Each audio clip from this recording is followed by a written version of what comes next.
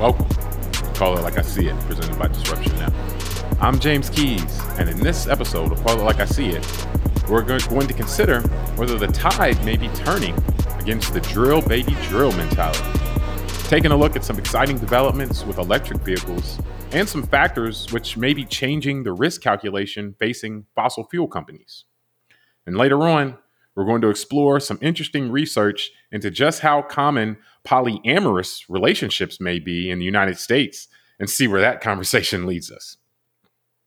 Joining me today is a man who, unlike some who like to run down and get one cow, likes to walk down and get them all. Tunde Ogunlana. Tunde, are you ready to share more of your know-how on how to be energy efficient, so to speak? Always. All right. Now, we're recording this on May 30th, 2021. And in the past 2 weeks, we've seen Ford unveil its upcoming F-150 Lightning electric vehicle pickup. And it's showing some very impressive specs on this thing. Now, we've seen the staggering success of Tesla in essentially creating the EV market with an entire line of vehicles. But Ford releasing an all-electric version of America's best-selling vehicle definitely makes it seem like the EV trend is actually still picking up steam. So Tunde, tell me, what do you make of the looming introduction of this new Ford F-150 Lightning? And do you think this EV thing is really happening? Yes, it's really happening. I think definitely the fact that an F-150 was released that's electric answers the second part, definitely emphatically yes. And, I think you can predict what I think about it, that it's pretty exciting. Yeah. So that's my thoughts. No, yeah. I think that it's symbolic in a way that you have, that's why I referenced it, America's best-selling vehicle, that they're jumping into the fray with an all-electric vehicle. And as you had pointed out to me, this thing is like, the what it can do is just very impressive. You can power your house with this thing. It still has the towing capacity and all that type of thing, like things that we didn't even consider we have, in Florida, we deal with hurricanes and sometimes that knocks out the power for days and so forth. I've never considered the fact that I have a car in my driveway that may power my home in that type of situation. It's just, even though my power generates electricity. So, they're not just jumping in and saying, okay, yeah, we'll make one that is a cheap knockoff of the version that's actually that does the work really, but they're really doing it. Like they got in the lab and said, okay, we're going to make this thing as good as a pickup truck and then also make it very convenient from other standpoints. And so, that we're still seeing that level of innovation and push to make things better and better. That kind of opened my mind up to the fact that, hey, you know what? Electric vehicles may really have, beyond just the transportation aspect, but including the transportation aspect, I don't think we've seen the extent to which these things can actually make our lives better yet. Like we're still on the incline as far as all the things they can do. Right now, imagination is still kind of constrained to what actually has already been done, but there's a whole bunch that hasn't been done that probably could be done that's maybe pretty cool. Yeah, no, it's fascinating. And I think like you alluded to with the powering the home and I guess it just got me thinking about things like camping, just families go out there and you'll be able to power, the electricity to your tent and, you can cook your food and all that good stuff. So, and I see this, over time, this decade, it's going to go to other industries as it continues to show promise in, let's say, the vehicle space. There's already in the marine industry, there's manufacturers now trying to make fully electric boats, so on and so forth. So I think it continues. And it's just fascinating because I'm thinking too, as you mentioned, they didn't give up quality in terms of value of the actual truck and its ability to haul heavy loads and things like that. It's got 536 horsepower. And I also was impressed with the price starting at $39,000. And it reminded me that another good point. Yeah, it reminded me of the Tesla Model S when it first came out. And I can't remember exactly what year, but I'm guessing around a decade ago, right? It was 2011, 2012. And that started, I think, around 120 to 150,000. Yeah. So it's a good example of how in a short period of time, as innovations continue and the research and development from the industry continues, it brings down prices. Yeah. and this is available to a wider swath of consumers. So it's a Yeah. very just like a very positive reflection of kind of, I think when it's done right, a new sector, a new industry. The risk that was taken by Elon Musk, the capital markets, and now we're seeing that Ford, as a kind of more seasoned blue chip company, made a $22 billion investment in electric vehicles in general. Just included this F-150, but it's like the good old way that business, to me, when it's done right with everything, the kind of ecosystem. It's just a good reflection of that. Someone took a risk. He's rewarded with it. We all know who Elon Musk is now, and he's a billionaire.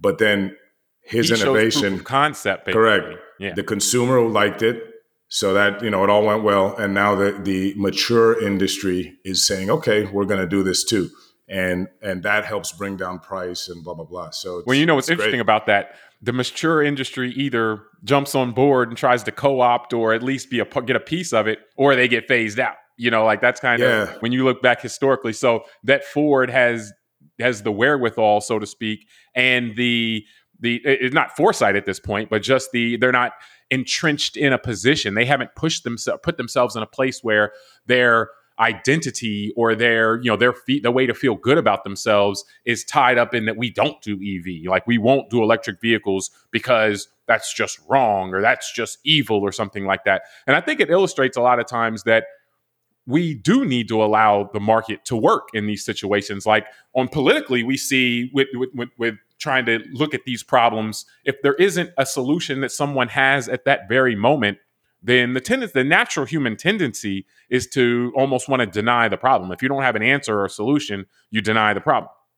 And so we have to be careful with that if that mentality gets into our leadership, because then our leadership actually may put up roadblocks to prevent the market from actually solving the problem, because the market will come up with solutions when there are problems. You won't necessarily know what they're going to be. If you did, then maybe you're the next billionaire. But someone will come up with it, and they'll be rewarded in the market. And then, as you pointed out, other market participants will then see that signal. That's the beacon saying, hey, there's money over here.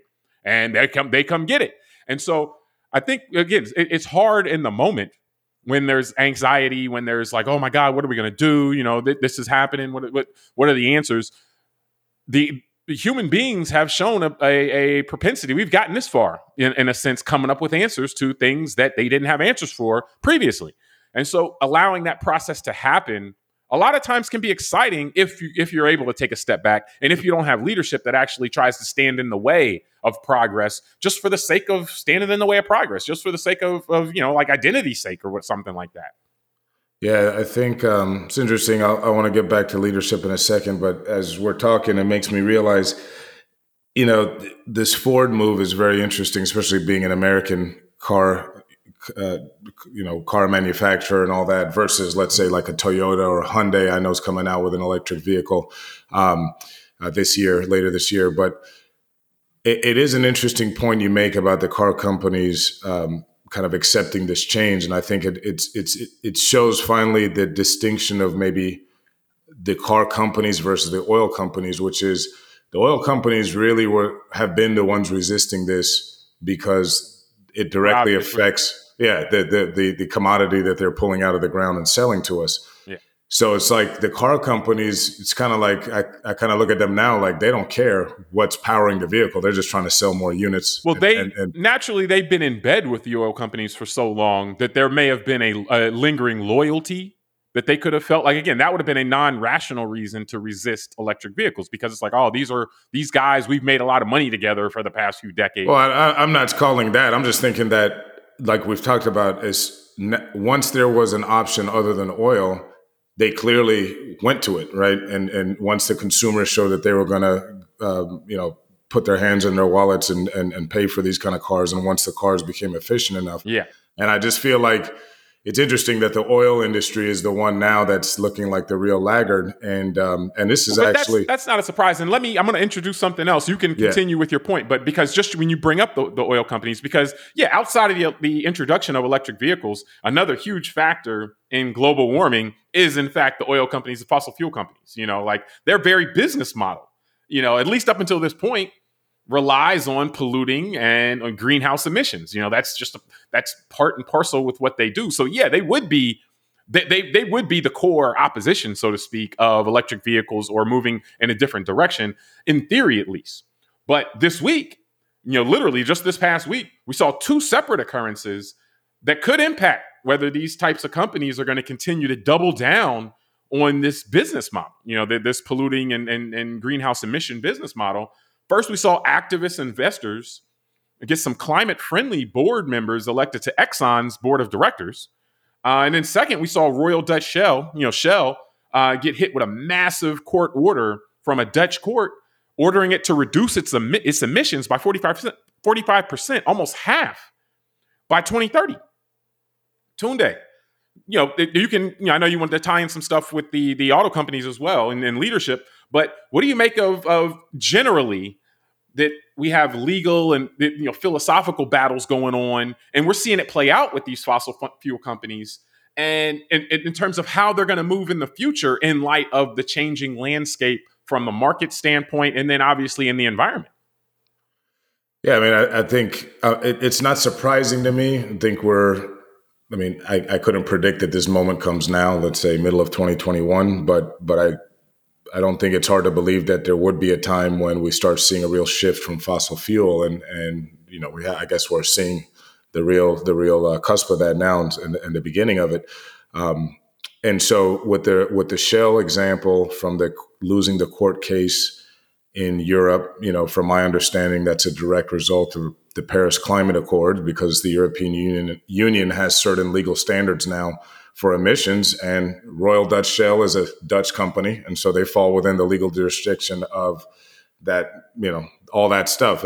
My first thought, knowing industry, was, well, I wonder how long it's going to take them to move their headquarters to Bermuda or the Bahamas or Panama. I was just thinking in my head, like, all right, so they get sued. They're a big company worth billions. Royal Dutch Shell is out of the Netherlands. Yeah, they'll be out of the Netherlands quick. They'll be down in St. Martin or one of those islands, the Cayman Islands. They'll get their headquarters will be moved there. So who knows? I mean, look, that could be their answer, right? Is that they just move themselves out of the European Union's jurisdiction. Another answer could be that they do reduce these emissions and conform to what the court order said. So that'll remain to be seen. But then on the next one with the activist shareholder move for Exxon, I found that a little more interesting. Just because, court order is a court order, but this was more of a kind of corporate warfare that actually we see it now in the news, but it's been culminating for years, because it was a hedge fund called Engine Number One, that basically over the last few years, it kind of slowly and stealthily accumulated a certain block of shares in Exxon, and it gave them enough juice to be able to get the attention of other large shareholders. And this is where, again, to me, the ecosystem of this capital market stuff is very interesting. So some of the larger shareholders that this hedge fund was able to kind of get over to their side to vote for certain board members at this recent meeting were large pensions like the New York State pension and CalPERS, which is the California State pension. And so I think, and that's a key point, by the way, I just want to add in, because the activist fund, while they did accumulate, a good stake, it's still a 0.02% stake in Exxon. It's not like they're controlling with votes. So, but they got every other people, the big, like you're saying, they had to get a lot of people on board, and they were able to. But go ahead. Yep. Yeah. And I think that's where it's just interesting to me, like I use the term ecosystem on purpose, that if you think about it, you've got pensioners, right?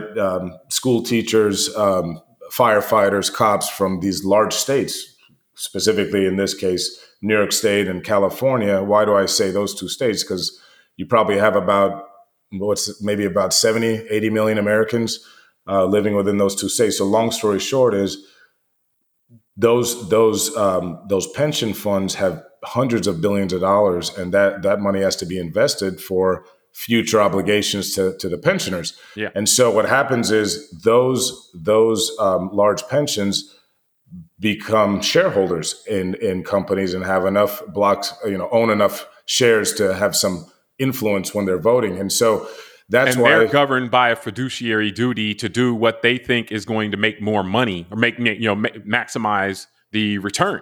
Correct. The decision It, makers in the pension fund. and it's a good point. So it's twofold. It's maximizing the return of the fund for the future obligation that they have to meet for the pensions that they have to pay out over the years. But also remember, just we're all humans, and this is a big society. So these pensions also, they do get swayed by the employees of said state. The cops, the firefighters, the teachers. So, for example, when we had some of the school shootings in recent years, like the Marjorie Stoneman Douglas shooting, I remember there was a big push after that for the pensions to divest of ownership of firearm companies.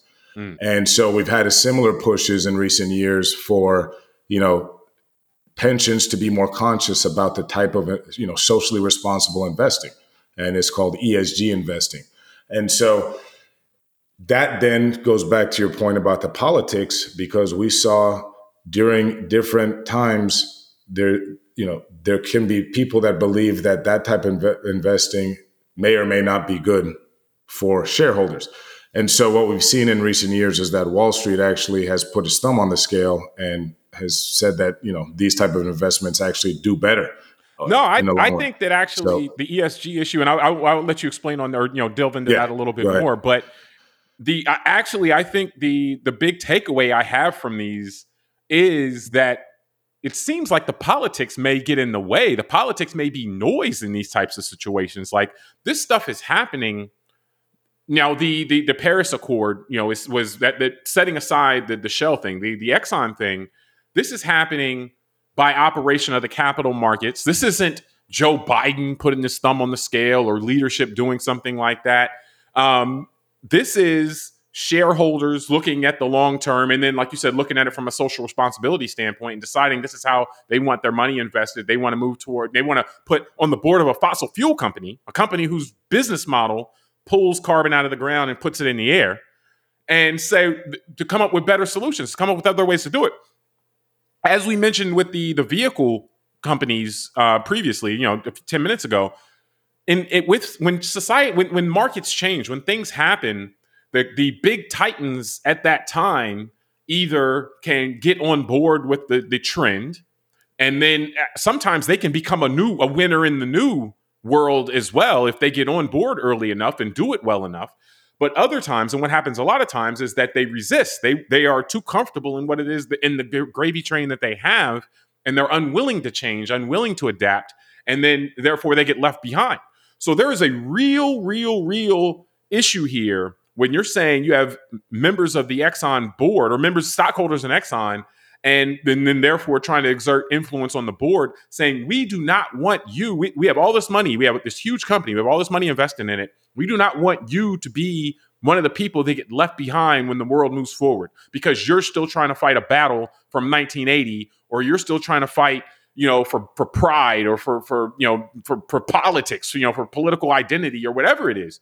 And so they're trying to preserve this company moving forward as a big behemoth, and saying, if you want to stay a big behemoth, we need to figure out ways to be big in the areas where the economy and the market is going, not just try to lobby and fight to keep the economy and market from moving forward, because it's going to move forward. You can slow that down, but you can't eliminate the movement altogether. So I found this to be very, very, very impressive and encouraging, just from the inertia of society is moving. That's what this means, basically. Enough people see that the inertia of society is moving, and they're trying to get where they have their money. They're trying to get that company on board with it. Like, look, you guys got to come on, or else we're going to get left behind. We're going to be, the people who don't make it, and there's going to be some other huge company that's making lithium batteries or carbon capture stuff, and we're not going to be that. Our money's going to be lost. So that, I think that part about it is, to see that foresight in action, because there is an altruistic nature, obviously, but this isn't all about, hey, let's just warm and fuzzy, let's go hug some trees. This is like, look, our viability to make money, big money, to be a big behemoth in the future is threatened because you guys won't look forward. You're too stuck looking backward.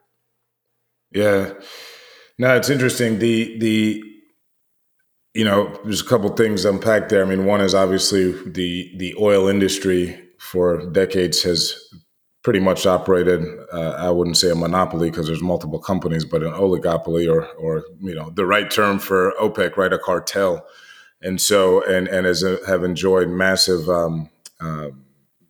Benefits from the taxpayer, land leases, so on and so forth domestically. And then you think about a company, which is, I guess, as big as a country, Exxon, the amount of massive infrastructure they've got globally, just oil wells and all that kind of stuff. So I understand them not moving and pivoting fast. But to your point about the shareholder activism, it's, as you were saying it, I was laughing in my head thinking, I can think of a few companies over the last 20, 30 years that probably wish they had some activist shareholders. BlackBerry comes to mind. Yeah. Kodak comes to mind. Palm Pilot. Palm. Yeah. Remember Palm said, we don't think that anyone would ever want to have a cell phone and a smart thing all mashed in one. Correct. Because they had the smart thing, and then they were like, nah, who would want a cell phone? Who would want a phone with this? Yeah. And then BlackBerry, who would want a touchscreen?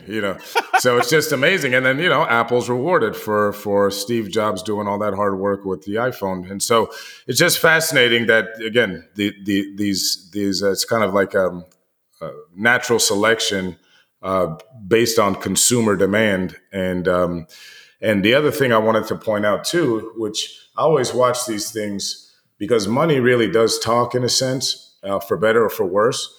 And when Exxon announced this, I feel like had Exxon been taken over, I wouldn't say the board's taken over, but let's say they had this activist shareholders and replaced a couple board members with, quote unquote, tree hugger types.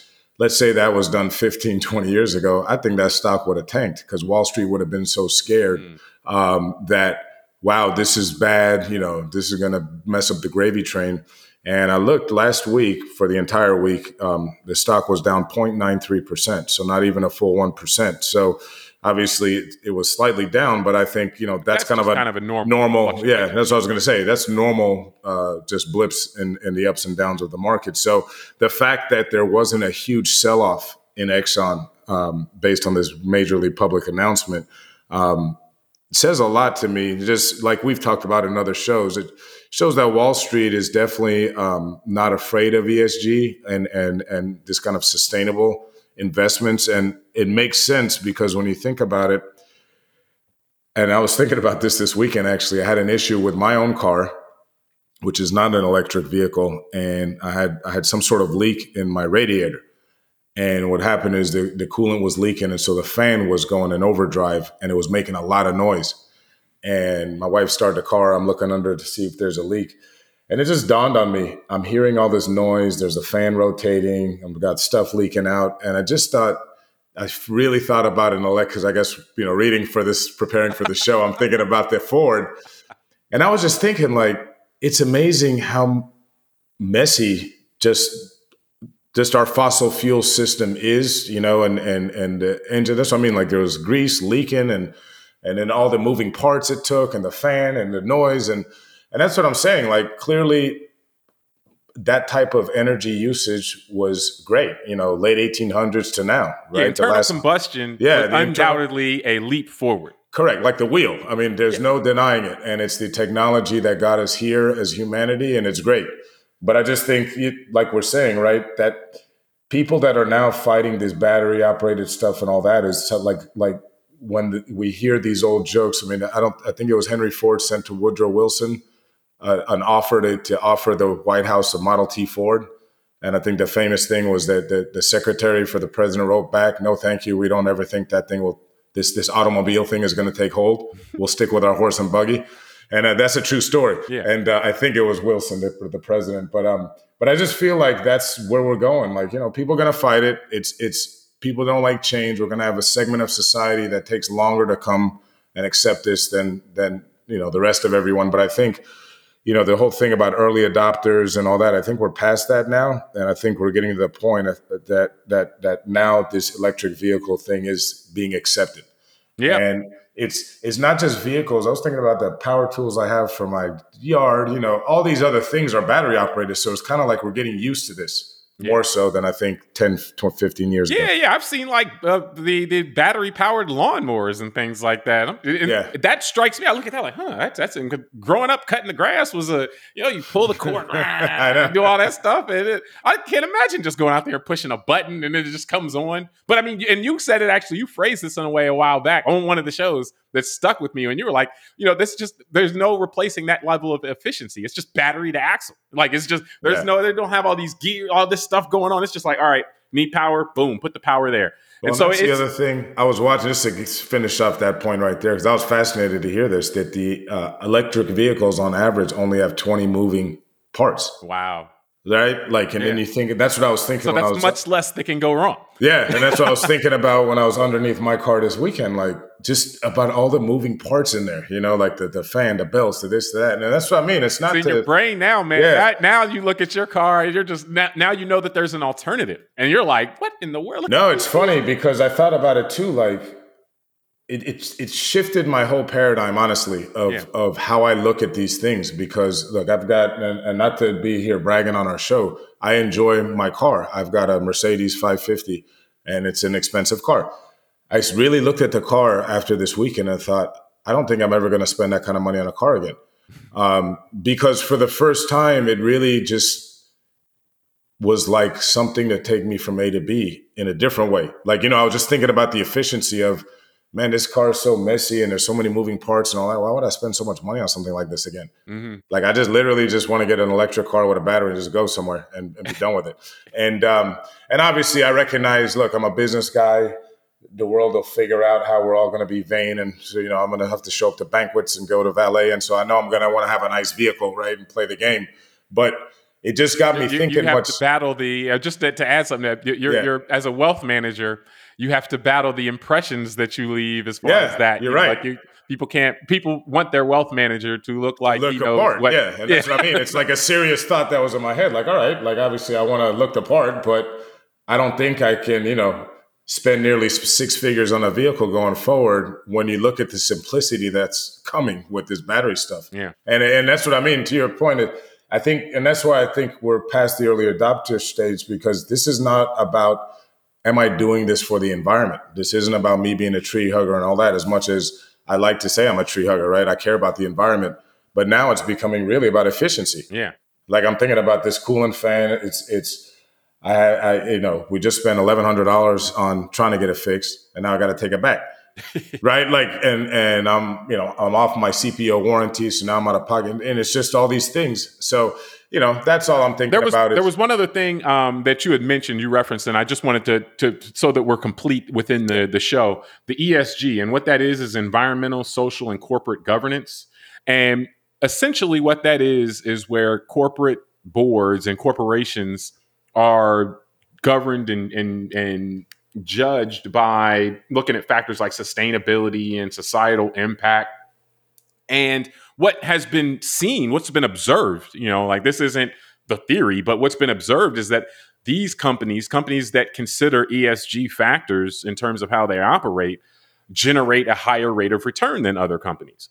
And so when you can merge this kind of in terms of what the Exxon the Exxon activist board members are doing, you can say that, okay, they're looking more at an ESG type of situation. It's not, I don't think, formally ESG in that sense, like they're not being judged and graded on that, but it is towards more of that kind of mentality, which, the burn it all down as you move forward approach has not been demonstrated to be as effective at generating a consistent return on investment as the ESG stuff. So that's something else. And we'll deal with that in other shows as well, that society is wrestling with, because historically and up until this point, people have considered the cutthroat, I don't care about anything. I want to externalize my costs and internalize all my profits and the world be damned.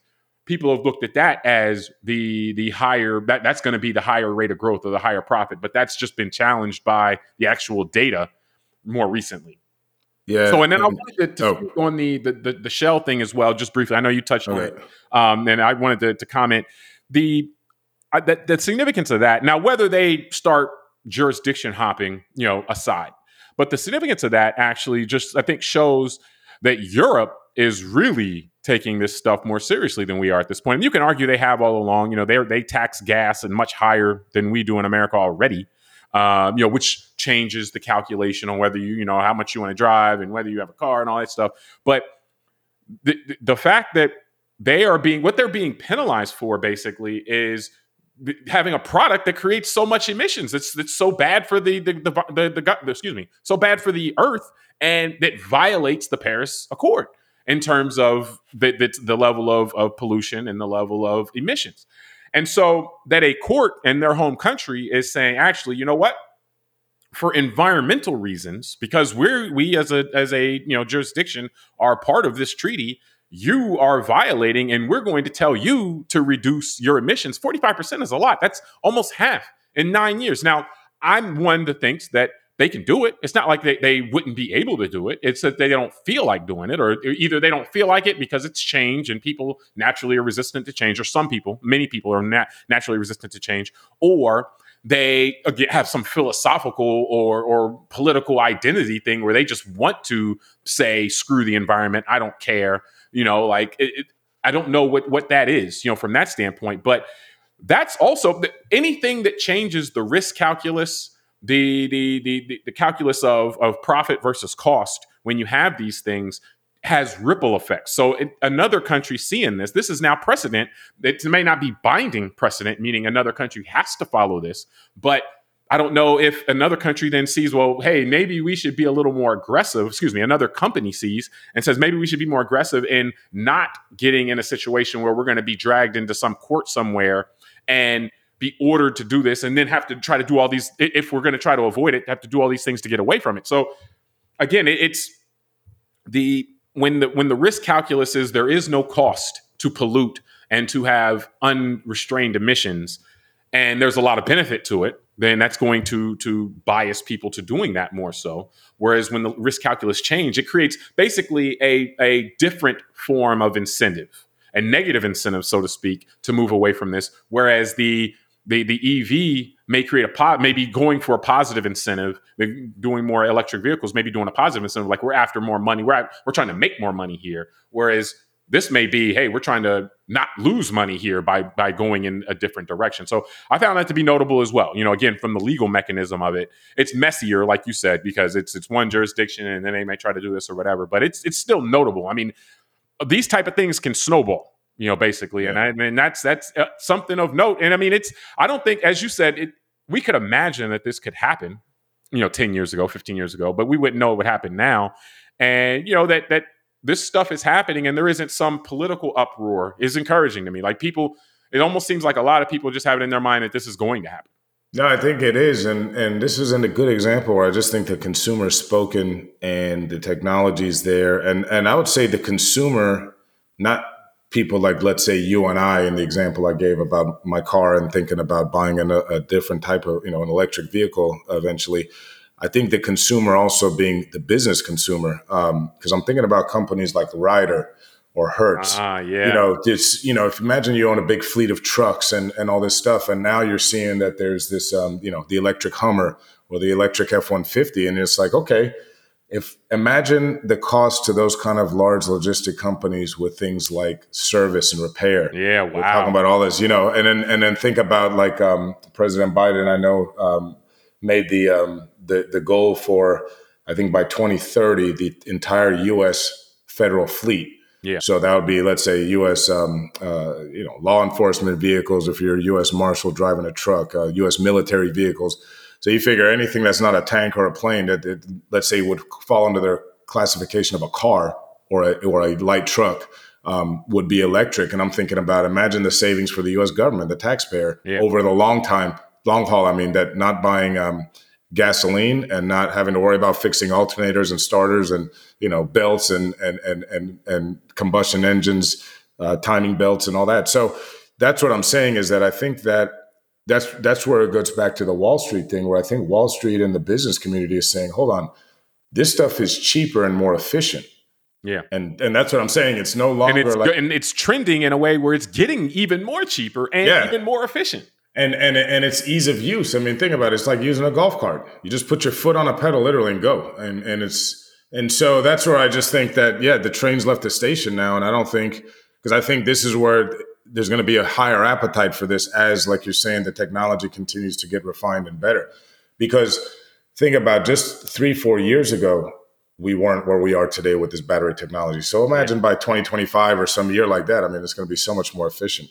And what it does also, and like this is the piece that I kind of led with, but I can't emphasize it enough, is it also opens up the imagination of everyone else. Like as people see this, then the possibilities expand because somebody will say, oh, well, if you can do X, then why don't we do Y? And then somebody sees Y and they're like, oh, well, if we can do Y, why don't we do something else? And so as we see more, our conception of what's possible expands. And so to me, it's just the trend is encouraging. It's exciting. Like I'm really looking forward to seeing what's going to happen over the next 5 years with this. And if I'm going to have a car that if I lose power, then I'm just going to plug my car into my house and power my house for a couple of days. Like that broke my brain. I'm just like, what? Oh, that is that easy? Like that seems like that should be a very difficult problem that I have if power's out for 3 days, not just no big deal. So I mean, it's and then like you said, it almost harkens back, and we can close this point with this, but it almost harkens back to like when we were kids, and you have our kids now that have these little electric vehicles. Like they've been using the electric vehicles all along. You just push the pedal and it goes, and so forth. And it just seems so much easier, so much more simple than your car. And obviously it is, but the fact that level of technology on these little kids' toys now can actually power your car in like almost a luxury setting, and all this type of stuff. Just like, wow, we've come a long way, and the changes are happening faster.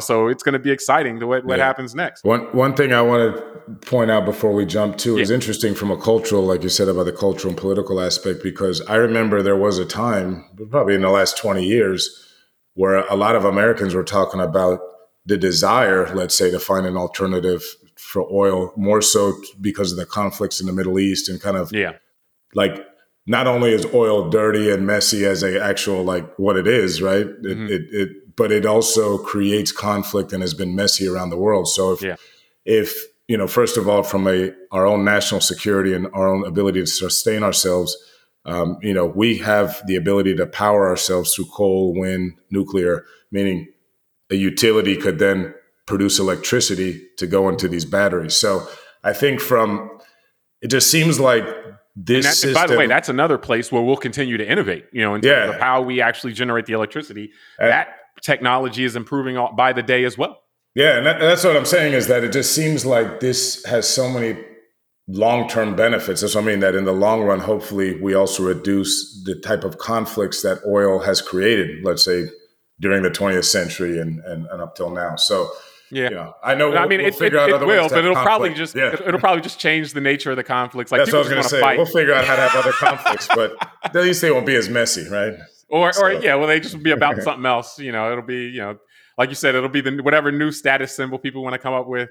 So that's kind of just I say it often. I predict we're going to fight it over the wind when it's solar, when it's wind farms, and then we're going to fight over the sun when it's all solar farms. Oh my goodness! We'll figure it out. Watch. Yeah, we'll figure out a way to fight for sure. I'm sure we will figure out a way to fight. So now we wanted to switch gears, and this was an article that caught our attention this week. The headline obviously is very shocking. The headline goes into just basically how common or relatively common polyamorous relationships are, which is relationships where you have consenting and knowing adults more than just a monogamous situation, more than just one-on-one, but there is multiple people there, or three or more that are all in a relationship, so to speak, together. And the number it threw out, which was interesting, was that the study said that 1 in 9 Americans had been in relationships like this. But the one that was a trip to me was, okay, so 1 in 9 have done it, but 1 in 6 would want to do it. So there's a lot of people that are like, I haven't done that, but it looks good to me, or it looks interesting to me. So, I mean, you could go in any different direction with it, many different directions with this. So try not to get yourself in trouble. But what stands out to you here with this, and with the idea of the polyamorous relationships, or like I was talking about there, the fact that there are a lot of people that seem like they're pretty interested in it? Let me reset this conversation. So what stands out to me is what you just said about trying not to get myself in trouble. Because I was preparing for this one, and all I could think about is how am I not going to upset my wife as I talk about this subject openly. So the only way for me to say it is, of course, I would never think of anything like this for myself. You're not. Well, see, but you have a lot of people with you. 5 and 6 said that they didn't. So I mean, 1 and 6 could sound like a lot, but 5 and 6 is more than that. I would never think of wanting to have another person in my relationship come between me and my wife. Well, no, they wouldn't come between. She would be a part of it. She would be part of the decision making. Trust me. That's why I'm talking like this. 'Cause to my wife, it would be coming in between. Trust me. Yeah, there's no hope for me to enjoy this polyamorous thing ever in my marriage. So she's very selfish, but I can't fault her for that. So no, but it's interesting. I mean, it's funny. I mean, just like we're having a good laugh. It's interesting. I'm not surprised seeing these stats though, because I just figure, we know people like people. Yeah. That's why this. I wouldn't be surprised if the stat was higher. That's what I'm saying. Yeah. Like, and I think if you have ever delved into reading about any of this stuff, kind of like human societies and just how we've all operated over thousands of years. I mean, there's different ways that people have dealt with relationships, marriage, sex, all that. So, I mean, I'll give you an example. Of course, my name's Tunde Ogunlana, so it doesn't escape anyone listening to that's not an Irish name. My father was from Nigeria, and I didn't know my grandfather, but the story was that he had 4 wives, and in Nigeria, and that there's the same time or sequential? Yeah, at the same time. Oh. No, not sequential, at the same time. Okay, and part of it was, I believe, it had to do with at the time. He was Muslim, so I think it had to do also with the fact, that's the way that it was done in Islam and maybe back in the day. But the idea, I remember my mom telling me these stories because I guess hearing it from his side of the family, that there was a lot of rules behind that. It wasn't just like, oh, let me just get a bunch of chicks and marry them. Like, you had to show like the society or the town you were in that you could actually afford these women. You could afford to take care of the family. So there was some cultural structure around this. Interesting. And so, I've gone back to the ancient Rome. You hear about the way that people had relationships. And so I just find that's why this is just interesting that I've heard people argue that our Western way, and let's say this Victorian age style of marriage that, let's say, we've adopted from Britain, culturally from the last few hundred years, is kind of unnatural. And that's why so many men generally, because we've been more of, like I say, a patriarchal society, but in today's world, women more too are, cheat and look for other partners because it has been said that this is an unnatural way for adults. Yeah, the expectation. Yeah, the expectation to be with one person. You get married at 21 or 25, traditionally, and that you're going to live till 80 and never have you want for another human being is somewhat unnatural. So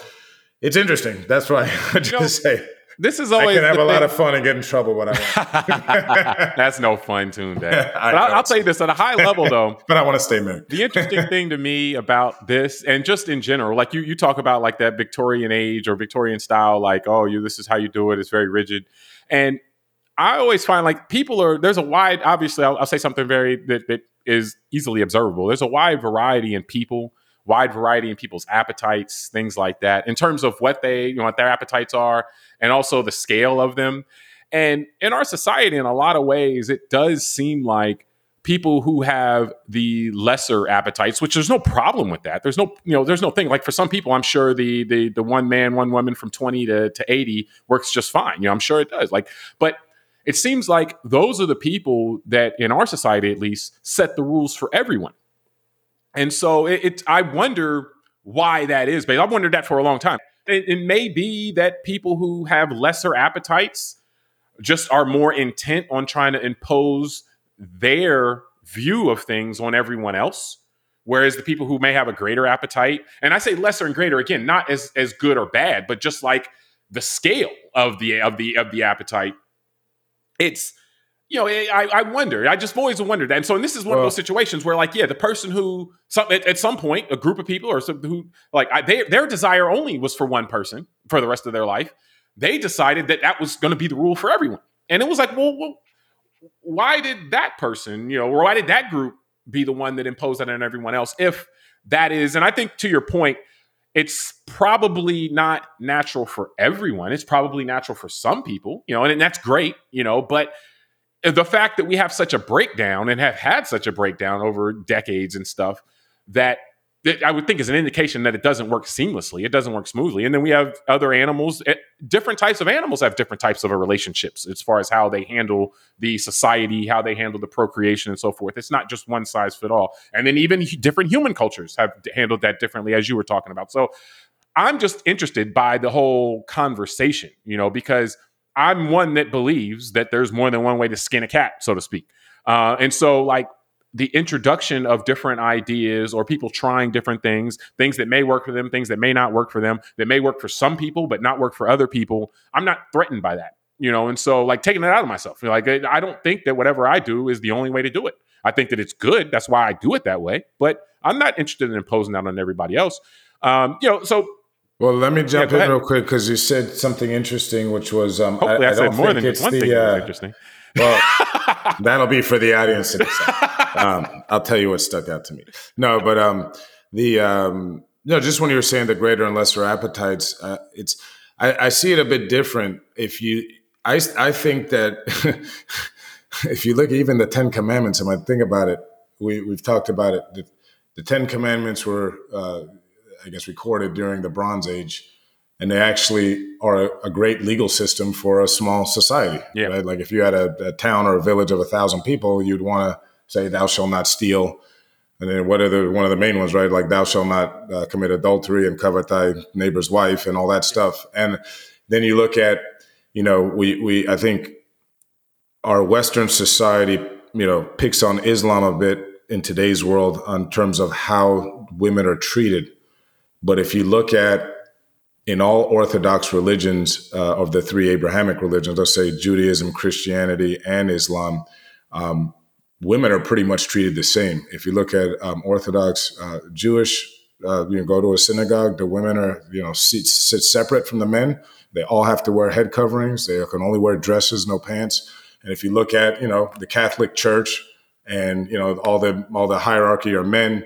And women are separate. Eastern Orthodoxy, by the way. Yeah, and the Eastern Orthodoxy, and the women wear head coverings, all that. So my point is that a lot of, I think, the way that we've evolved around marriage and the way that our society deals with women, to be honest with you, and how they can dress and appear, not modern Western society that you and I grew up with here in the United States, but I'd say almost every society prior to this really stems from the religion, which then stems from the fact that I think that because of who we are as men, and I'll blame us, societies would be so messy if they didn't create these kind of guardrails. Like, that's what I'm saying. Like, I think about, we've talked about on other shows, like the Taliban and how, burqas or women aren't allowed to drive without a man. A lot of that is men who fear other men, and they're insecure about that their women will get preyed upon by someone else. And I think what makes this polyamorous article interesting was there was a section about people that would do it again. And I think about a third of the people polled said they wouldn't do it again because they recognize they're too possessive. They're them themselves. And that's what I'm saying. Like, I think that because as humans, when it comes to sex and emotional states, 100% of us become irrational. And so I think the way that we've evolved with things like marriage and all the different ways that societies do things, the way women have to cover themselves in a lot of societies, all stems from the idea that if you don't have certain guardrails up, like you said, the more passionate, especially those with testosterone, probably will make society less productive because everyone will be focusing on that stuff and not on actually like working and farming and doing what. No, you're right. 100%. I think you're correct about that. Actually, I think that I look at these a lot of times as ways to maintain order. Yeah, ways to maintain like, social poor stability. Women got to suffer because we're such assholes. That's really what it is. Like, for thousands of years, women have been under our thumb. I don't know if I've told you this before. But like, I've thought about that. Like, I actually think that monogamy was put in place to so that there aren't a bunch of men who don't have any women causing trouble all the time. Like they're trying to spread the wealth, so to speak. Like, because men don't know how to control themselves. If you look at look at societies, like that's it is a concern that if your grandfather has 4 wives and then there's 3 other guys that have none, then society is like, whoa, what are those other guys going to do? Like, are those guys going to start causing trouble now? Like, so you almost the rule seems to be set up in a way, from a societal good standpoint, as what works for. As what at least it's believed work for human beings, but it's very patriarchal. That's not asking, so to speak, taking into account what the women would like or what fulfills them or whatever.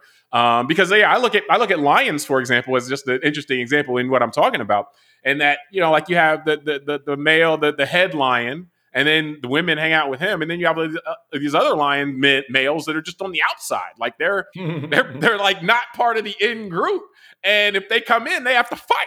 And so it's like the humans were like, all right, we're not going to do that. We're not going to just have, whatever top of the chain guys with all the people and then have these other guys that just weren't able to carry a household. Like we want to spread the wealth. So and are you saying we're more socialist with our I think that is what I'm saying too. With our interpersonal relationships, we want to spread the wealth. I think human beings are socialists when it comes to marital relations. That's what it is. I just noticed that, yeah. Because you're right. It would be like third world if we let just like the lion, the king of the jungle just have his way, right? Yeah. That's the way, I guess. But no, but that's the way it used to be. All the people would be doing would be trying to take him out. Like, that's it. But that's the way it was back in like the Sultan days, right? Didn't these guys have like a harem? They'd have like 100 chicks, a couple we're favorites. Overstating it, I think, on purpose. But yes, that's happened in many societies around the world, and you can derive some stability from that if you got the heavy hand and the army behind you. I'm gonna call my wife. I'm gonna start selling something different here. I think we could get out of here before. You know what I'm gonna do? Trouble. I'm gonna call my wife, and then it's gonna be part of this switch. I'm gonna propose this polyamorous thing while we're in the flatbed of our electric F-150 Lightning. Looking up at the stars. Looking up at the stars, yes. Powering the house. I'm gonna say because I was so efficient, I deserve a reward. Hey man, there we go. Energy. I'll let you know how that works out. By the way, I'll stand by for if James has information this week. Then that'll explain how it worked. That's crazy. But I mean, just to wrap on that though, I mean the fact that it's easy for people who don't live that, which myself is included. I mean, I don't live in a polyamorous type of relationship, but like it's easy to kind of look at that and almost in a way of somebody's being taken advantage of. And it's to take it out of the construction of mentally that like that just works for some people and that's cool, but I'm very interested in, as we talked about here, the interplay between what works for the individual or what works for small groups of individuals versus what works for society at large, and how in conflict sometimes those can be. And then what happens in those situations when those are in conflict, at least in terms of people who are out here trying to make rules for everybody else, what they think you should be doing and what you shouldn't be doing for societal stake or because of what they think is right or whatever. And, it creates an interesting interplay because if 1 in 6 say they want to try it out, it's probably more than that. Because remember, everybody's human being. Everybody's been conditioned to think that people would judge them for saying that they'd be interested in that or so forth. So it's something that's in our head, in, a significant number of people's heads, though, and that's just interesting. I mean, that's interesting that like everybody doesn't think the same. And, and that's kind of why the world works. If everybody thought the same, then things would bog down and grind to a halt pretty quickly. Very true. Yeah. So I guess that explains our whole society. Oh, go ahead. I was saying that explains our whole society. If everyone thought the same, we wouldn't have all the exciting fireworks. Yeah, good and bad. Good and bad. Or maybe we probably still have bad ones, but we wouldn't have all the same good stuff. So, so we can wrap it from there, man. I think you made it out safely today. Thank you, you made it to safety. We'll see if I'm here next week or not. Let's see. So we appreciate everybody for joining us. Everybody, say a prayer for Tunde. And I'm James Keys. I'm Tunde Ramlana. We'll see if I show up next week. We'll see if he's here with us. Subscribe, rate, review, and we'll talk to you next time.